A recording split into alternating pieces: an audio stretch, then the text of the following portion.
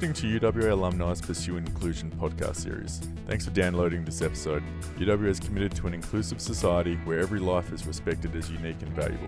Visit our website at pursueinclusion.uwa.edu.au to see how you can join with others in the UWA community to create positive change.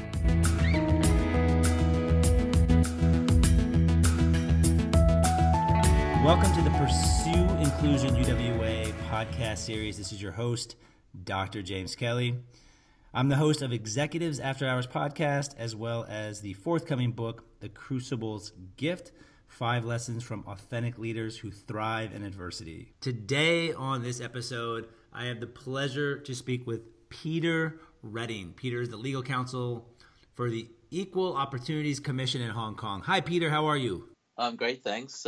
Thanks for having me. I think I did your intro for you. Sorry. That's okay. Yeah. Well, thanks for partaking in this Pursue Inclusion UWA. This is a really fantastic initiative that they're doing, and I'm so grateful to be a part of it. And they thought that you would add a lot of value to this podcast series. And so if you're ready, let's dive in and let me ask you the 6 questions around inclusion and diversity. Are you ready to go? Yeah, sure, James. Awesome. So question 1, in a world where discord gets all the headlines, I mean, you know, being American, it's every day, and it's quite horrific at times. Do you believe that most people in the world really want inclusion over discord? Yeah, well, I really do believe that. You know, in terms of my work over the last 20 years since I graduated from UWA, I've been working as a human rights lawyer most of that time around the world. And although there is a lot of inequality and discrimination, whatever country you're in, there are also, I think, common values that people have in terms of that you should strive to treating people equally, to respecting people's human rights. And overall, I think that's why we, internationally, still strive for those values wherever we live. But do you think that, just based on that, I mean, you can look anywhere around the globe, especially in the developed community or developed world, that I feel like we're getting more siloed, right? So how do you do your job when more and more communities, whether it's third world or first world, are becoming more siloed? Yeah, I mean, it's a good point. If you look at the rise of nationalism, places like the US or Brexit sort of pulling away from Europe, at least some of the UK wanted to, that's definitely true. Although, on the other hand, I think there's also been a drive in some other parts of the world to greater respect for human rights. So if you look at what happened with the refugees that have been flooding into different parts of the world, some countries have been much more progressive in terms of recognizing that these people are fleeing persecution and that we all have a duty to protect them. So, for example, you look at countries like Germany, you know, they've accepted huge numbers, but also countries that are neighbors to some of these areas, such as Turkey, have accepted huge numbers of refugees. So that is the case of more siloed. But on the other hand, you know, there are these common values which I think we should all bear in mind. And the same applies for Australia in the way we treat refugees and the issue of offshore detention. You know. So why do you think it's so hard, though? I mean, Australia is a great example, you know, and in terms of they really want to have this sense of inclusion, but yet they really struggle to do it. Why do you think there's this pushback, you know, with these detention centers? I understand why there's pushback for the detention centers.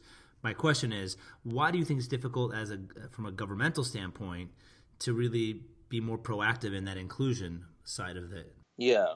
Well, I think issues of refugees on the one hand, you know, I think governments are fearful of the more refugees that come, the more possible strain on resources and so on. So, I mean, I think they're worried about a sort of floodgates situation. But, for example, you know, Australia, in terms of the numbers of refugees or asylum seekers it gets, compared to many other countries around the world, it's insignificant. But I think, you know, why is it difficult? I think because... Is it personal bias usually? Like...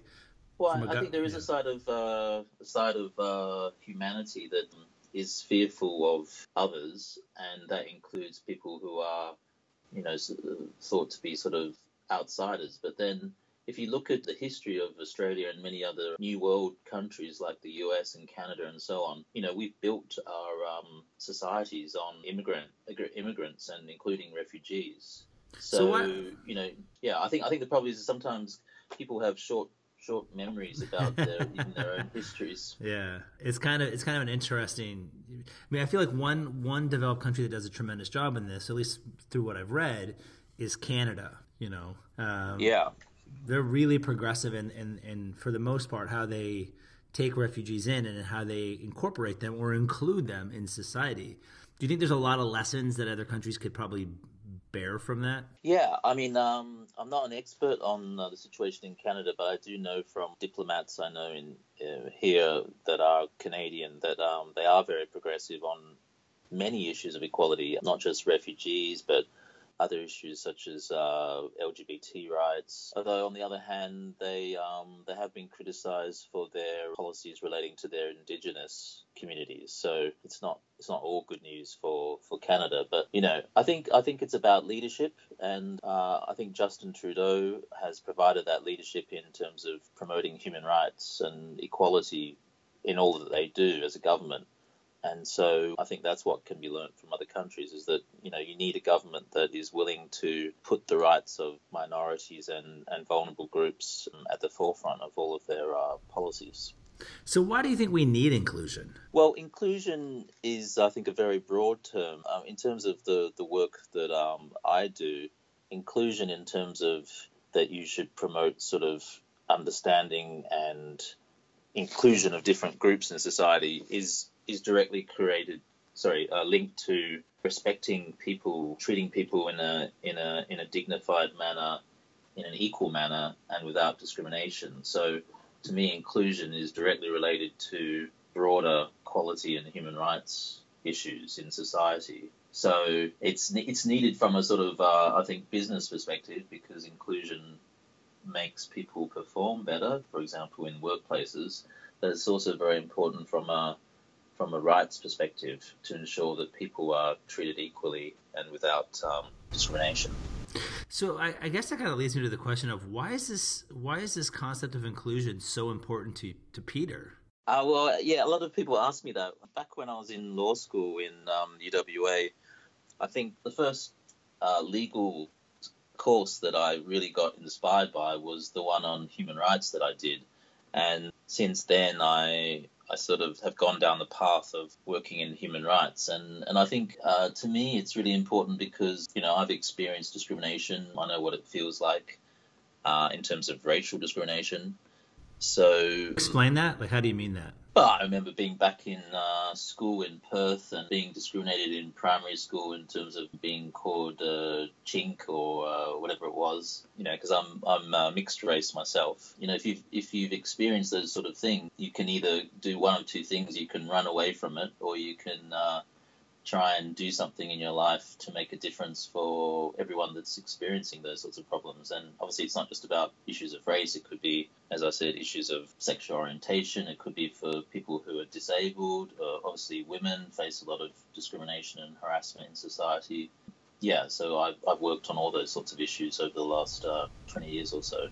Do you also get that sense of justice from your parents? Yeah, I think so. Well, at least in terms of my mum, she's sort of very righteous in that sense.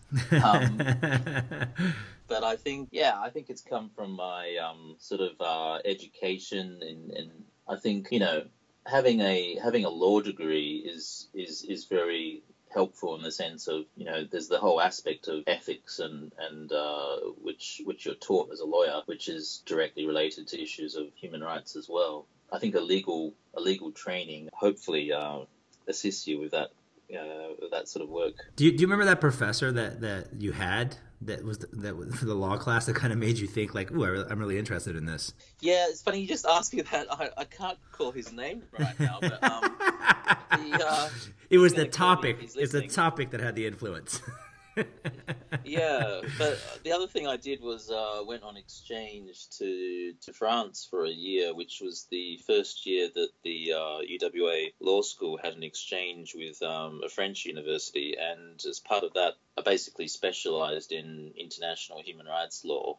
So that was really useful as well. So, I mean, I would recommend to anyone that's interested in working in these sorts of issues that they get out there and experience work in other parts of the world, so they can gain experience and exposure. You've almost made a living of it, of yourself. You know what I mean? Like, you've lived in all different parts of the world now. around human rights. So for you, I would imagine it's heightened your sense of wanting to create environments that are inclusive. That's right. And in each country, you experience different things. I mean, every country has problems of inequality. As I said, every country has problems of discrimination. They may be obviously different in different parts of the world, but there are, commonalities. The other thing also is I think it's good to get an experience of working in these issues from different perspectives. And I've worked for governments, I've worked for NGOs, I've worked for national human rights institutions, and I've worked for the private sector. So I think if you work for all of those, you can see the different angles to all of these issues as well, which are quite different. Yeah, I imagine it helps you when you have to make decisions a lot. You're a lot more holistic in your decision making process, if you will. Yes, and governments are coming from certain perspectives. They're obviously always thinking in the political angle and what's going to get them re-elected. Sometimes that's not consistent with obviously inclusion and equality. Whereas if you're working for a national human rights institution, obviously you're independent and you're trying to provide independent advice to government. So it's good to get experience on all those issues. So then how do you foster inclusion in the work that you do? Well, at the moment, I'm working as Legal Counsel at the Equal Opportunities Commission, and that's Hong Kong's statutory equality body, which promotes equality on all grounds, such as sex, disability, race, family status. And so the work we do in the legal team is either about advocating for legal change. So, for example, I'm leading the current proposals to reform the anti-discrimination laws in Hong Kong. My work is about advocacy and policy and influencing the government. So it's quite a big task. Yeah, right. Sounds like a massive task, actually. So can you give me an example or give us an example of inclusion in real life, like that you see? Yeah, so a good example is, in relation to disabled people in Hong Kong, there are still big problems about there not being enough disabled people in employment, or problems that they face in terms of education, problems that they face in terms of the physical environment, not being able to get around on public transport. So one of the proposals that we've made, which is consistent with international human rights obligations, is that there be a duty to provide reasonable accommodation or reasonable adjustments for disabled people. And that means, for example, if an employee who is disabled, say they can't get around their office or get to the office properly, the employer would have to try and adjust, their work environment to make sure that they can do that, so that they can obviously have equal opportunities in the workplace. Yeah, so it's about having changes in the law which would help disabled people to be better included and have equal opportunities in all aspects of public life, such as employment, education, and so on. Awesome. All right, last question, and thank you for your time, Peter. I appreciate it. Many people go beyond diversity in their thinking about inclusion. Many people never go beyond diversity in thinking about inclusion. So I guess the bigger question is, how do we create a society that does more than just accept differences? Like, how do we get people to engage constructively with each other and embrace the differences as part of that? Well, I think there are different angles to that. First of all, you have governments, and as I said, they have a crucial role to play in society in helping to create that environment where it's not just about respecting diversity, but promoting equality. So, for example, human rights education is crucial, and I think all governments should have policies that all school students, from primary school, high school, as part of the curriculum, they teach kids about equality and human rights and why it's important, which relates directly to issues of also, respecting diversity and promoting diversity in different parts of life. Isn't that a challenge, though, Peter? I mean, I was just thinking from my perspective, where when I lived in Philadelphia, I'm in the Middle East now, but when I lived in Philadelphia, my two older children went to a Catholic grade school.